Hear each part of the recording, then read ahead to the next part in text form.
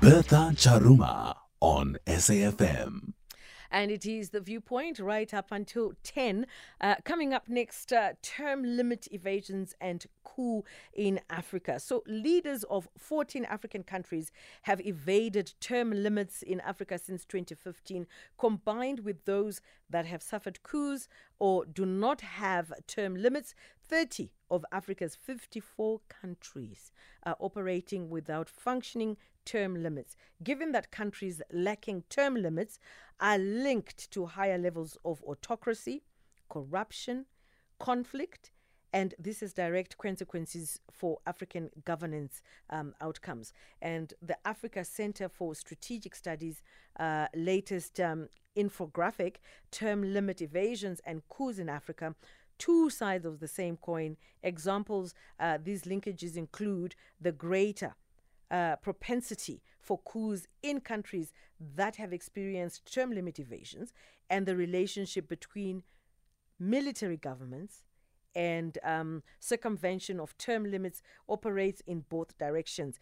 10 of the 14 leaders who have evaded term limits since 2015 first came to power via military coup or intervention. Has this become a pattern? That's a big question. But joining us this evening from Africa Center for Strategic Studies, I've got Dr. Joseph Siegel, Director of Research at the Africa Center for Strategic Studies at the National Defense University in Washington, D.C. Good evening and a warm welcome to The Viewpoint on SAFM. Thank you. Happy to be on. Now, this is quite interesting that the African continent or African leaders have this pattern going, and the pattern does not seem to be changing. What could be the issue here? Well, I think there's a number of issues going on, and I think it is important to actually recognize that this has changed. It is a relatively recent development. You know, between 2000 and 2015, we were seeing a decline in the number of leaders who were evading term limits. So this was growing as a norm across the continent. We saw an inflection point in 2015, starting in Burundi when Pierre Nkurunziza pushed through for his third term, and then this was rapidly followed by a number of other leaders. So we get to the point where we have 14 leaders now who've evaded term limits. And I think it reflects that leaders, when they realize they can get away with it, when they can break through whatever constraints are on their time in power, many will be tempted to do so. And we should be clear, it's not everywhere. There are 18 African countries that are upholding term limits very effectively. But I think because the norm has been broken and it's now seen as something that'll be tolerated, that's the main reason that we've seen more of them. Yeah. Looking at, I know because I'm originally from Zimbabwe, I watched this unfold, and we get leaders that come into power and it all starts very well. They have their first 5 years, they are fantastic. Second 5 years, you do have, some teething problems here and there, but eventually you're fine. And then it just becomes something that you don't understand. Do you think greed triggered by, corruption and other things could be the main problem here? Well, I think that is part of the process that we're seeing. They say power is seductive and it's intoxicating. And I think that's part of what we see, that once in power, it's very hard to let it go. But to your point about greed, there is actually empirical support for this, that once leaders stay in power beyond 2 terms, levels of corruption tend to go up. In fact, when we looked at this and we looked at the median levels of corruption as seen by Transparency International's Corruption Perception Index, which ranks all the countries in the world, 180 countries, it finds that the median rate for those countries where they uphold term limits in Africa, it's about 83. So it's about in the middle. But for countries that evade term limits, it's 142. So there's a 60 place difference for African countries that are upholding term limits versus evading them. And this is consistent with other evidence that shows that longer individuals stay in power, the more the weaker governance standards become. They're not staying because they're popular. They're not staying because the public is demanding it. They're staying for their own self-interest. And I think that's one of the most important takeaways from this, that term limits, when a leader evades term limits, it's not an isolated event. It tends to be part of a broader pattern of evading the rule of law, and these regimes become increasingly treacherous for their populations. It's almost like, they end up running, the governance is almost like a family business, where you want to make decisions and you want to make them when you want to make them, and you shouldn't be contested. And I think this I just need to share with the general public, where I was just looking at, I think it comes from some of the research that's been conducted, and these are facts, to say Equatorial Guinea had Theodora Obiang ruling for 44 years. That's a lifetime. Cameroon, Paul Biya, 41 years. Republic of Congo, Darius Sassou Nguesso, 38 years. Uganda, Yoweri Museveni, 37 years. And it just goes on and on and on. Now, how do we then mitigate this particular problem, if at all it can be mitigated? Well, it can be mitigated. And again, I think this is an important point to keep in mind, that as part of the democratic reforms that many countries on the continent pursued starting in the 1990s, we saw an institution of term limits. And these were gradually gaining traction. We saw more and more countries upholding them. Elections became a normal thing. They were competitive. Some leaders lost, and they stepped down. And I think it is recreating that, that standard. That's what's important, and that requires not only legislatures and judiciaries within the respective countries to uphold those norms. I mean, all of these standards are in constitutions, so it's a matter of just respecting the constitutions. But when leaders try to evade them, that regional bodies like SADC or like ECOWAS step in and insist that that's going to be the case. The whole reason that term limits were created, and it's not just an African thing, this is around the world.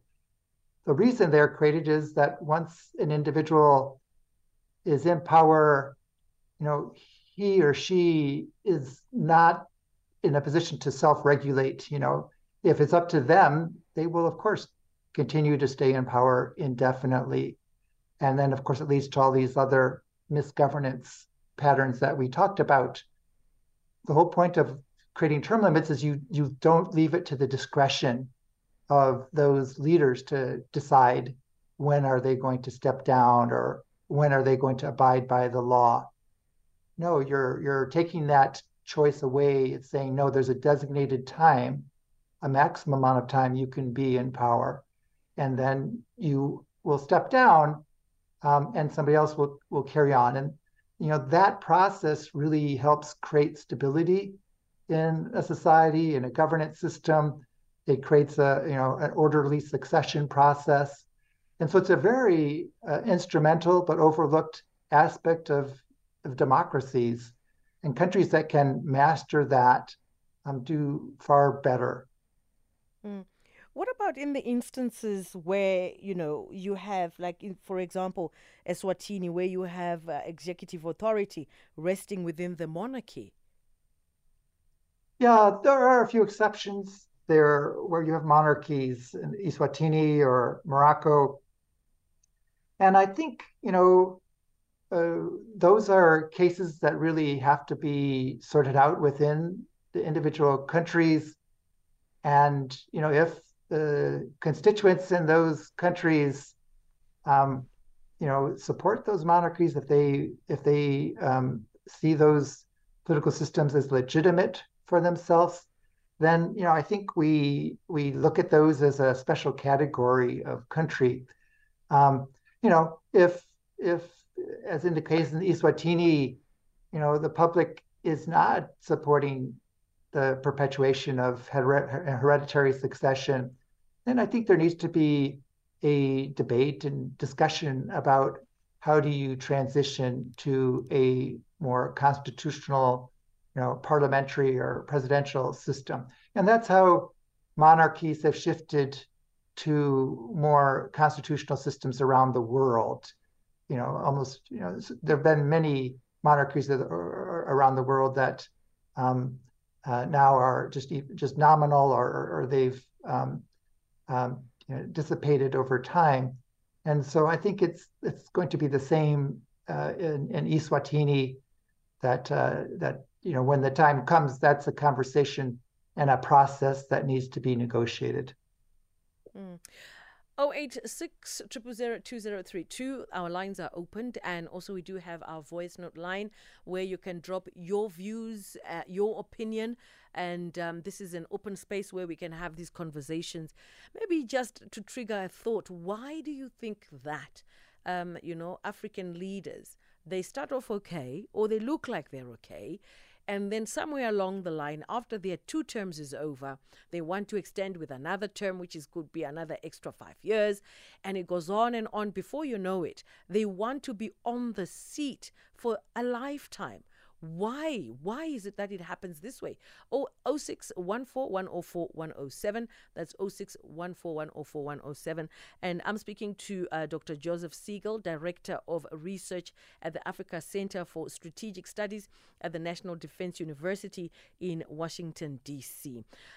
So here is a little bit of a, I don't know, I stand to be corrected. Could it be that as African leaders, take on power, they never have a plan of retirement? Meaning, once a president then hands over, he's finished with his term, there's a system and process in place to say, you will be earning so much, you will be looked after this way, so that there's no need to be greedy and feeling like I still need to have, the coffers going, and I need to be in charge of the coffers because I don't know what my retirement looks like. Well, I think that's part of it, for sure. That in many African countries, being in power also is a source to wealth, and stepping down puts that at risk. And so I do think, providing assurances that that leader will be able to manage financially is an important part of it. There's something called the Mo Ibrahim Award. It's managed by the Ibrahim Foundation, the Sudanese entrepreneur who set this up, and he awards every year a sizable financial award to any African leader who steps down after their 2 terms, as a means of respecting democratic transition. So, he's very much trying to help incentivize this process of of making this a normal thing where you just step down. So yeah, I think there's the financial part. There is also the prestige part that, when you're in power, there's so much adulation. There's everybody wanting your attention and they want you to be on TV and on media. And to give that up, that's hard for some people that, you have to wean yourself away from all of that attention. And so again, that's the value of term limits, that it doesn't leave it up to the individual to make that choice.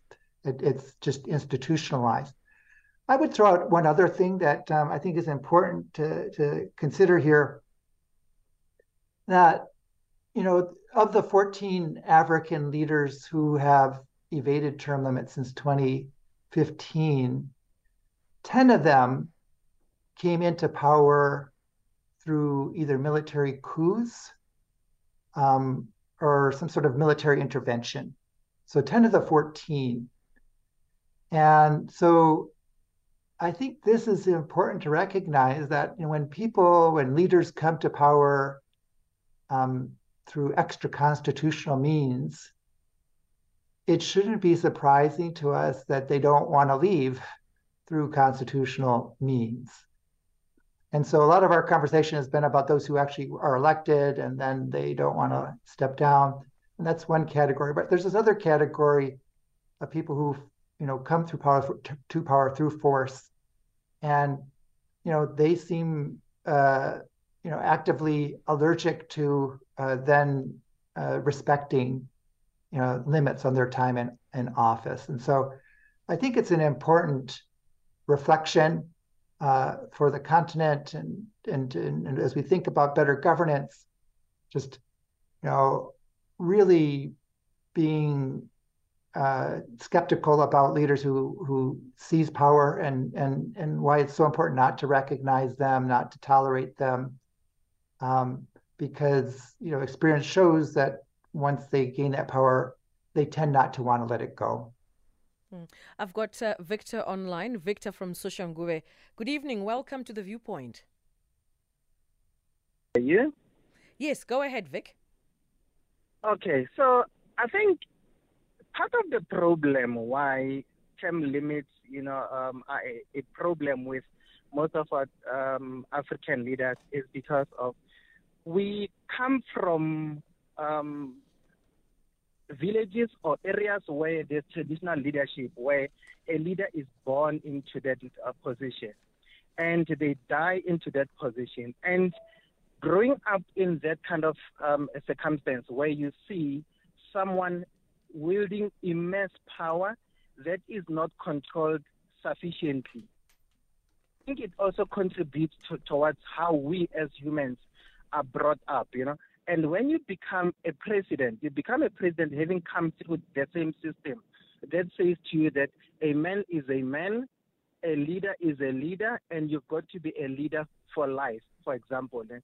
And it becomes so difficult for people to let go of that power. And hence, when they are in there, they will try all sorts of things to actually manipulate the system to stay in power. And I think with South Africa, perhaps, I think some of our leaders have tried that. Unfortunately, our constitution is very strong that they would not have been able to succeed in that. So perhaps going forward, I think we perhaps need to have those leaders who may have certain qualifications academically, because academy actually teaches you how to view things differently. Not necessarily how you are brought up, but how the world actually functions.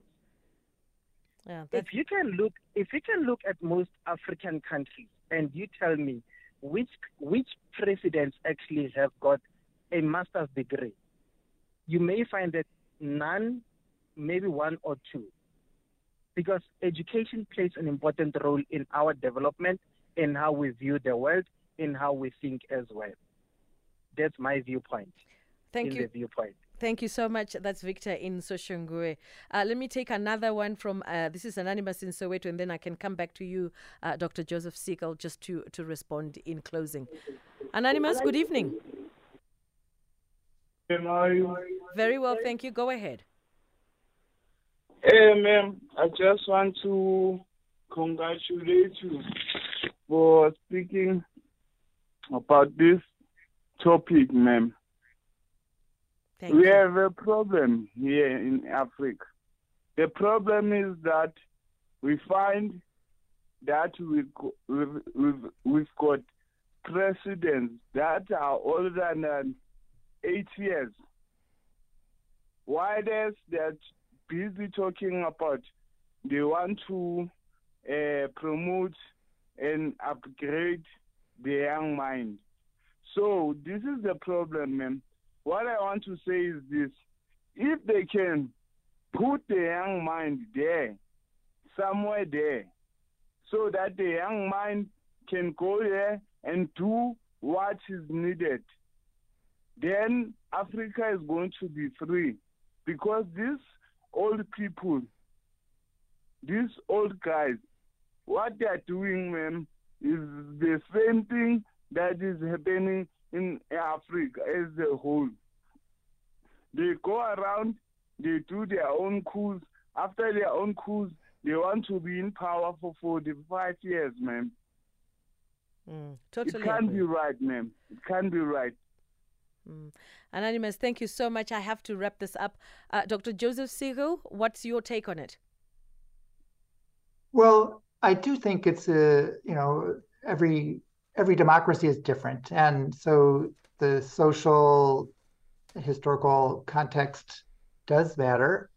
And as the one caller said, if there isn't a tradition of holding leaders accountable, it's more difficult to do that. But I would add that there's a lot of traditions across the continent at the village level where leaders are accountable to their to their families and community in these places. And there are bodies of elders, and there's a tradition for everyone being able to speak up and have their voices heard. And so I think there are a lot of traditional mechanisms that apply to this notion of term limits and creating processes of succession. It's not just hereditary succession, but passing authority from one person to another as a means of looking out for the best interest of the community. And I think really that gets at the heart of what we're talking about, that, in the end, being a leader is about serving the public and, creating that service mentality. And, term limits is one part of that. And, in countries where there isn't a long democratic tradition, it's a learned process, but it certainly is an important one. And it's part of realizing that, the best leaders have some guardrails around what they do, that it isn't absolute power. Their power is there from the people to serve the people. I think we're going to have to leave it at this point. Dr. Joseph Siegel, Director of Research at the Africa Center for Strategic Studies at the National Defense University in Washington, D.C. Thank you so much for joining us on The Viewpoint, and have yourself a pleasant afternoon. Well, for us, it's evening, but have yourself a great afternoon, and bye for now. Okay. Thanks to my producers, that's Lesejo, Amandla, and Phineas on tech, making sure everything is put together. It's really been a pleasure working with the team. We'll be together again sometime soon. It's been The Viewpoint. Coming up next, it's Oliver with Night Talk.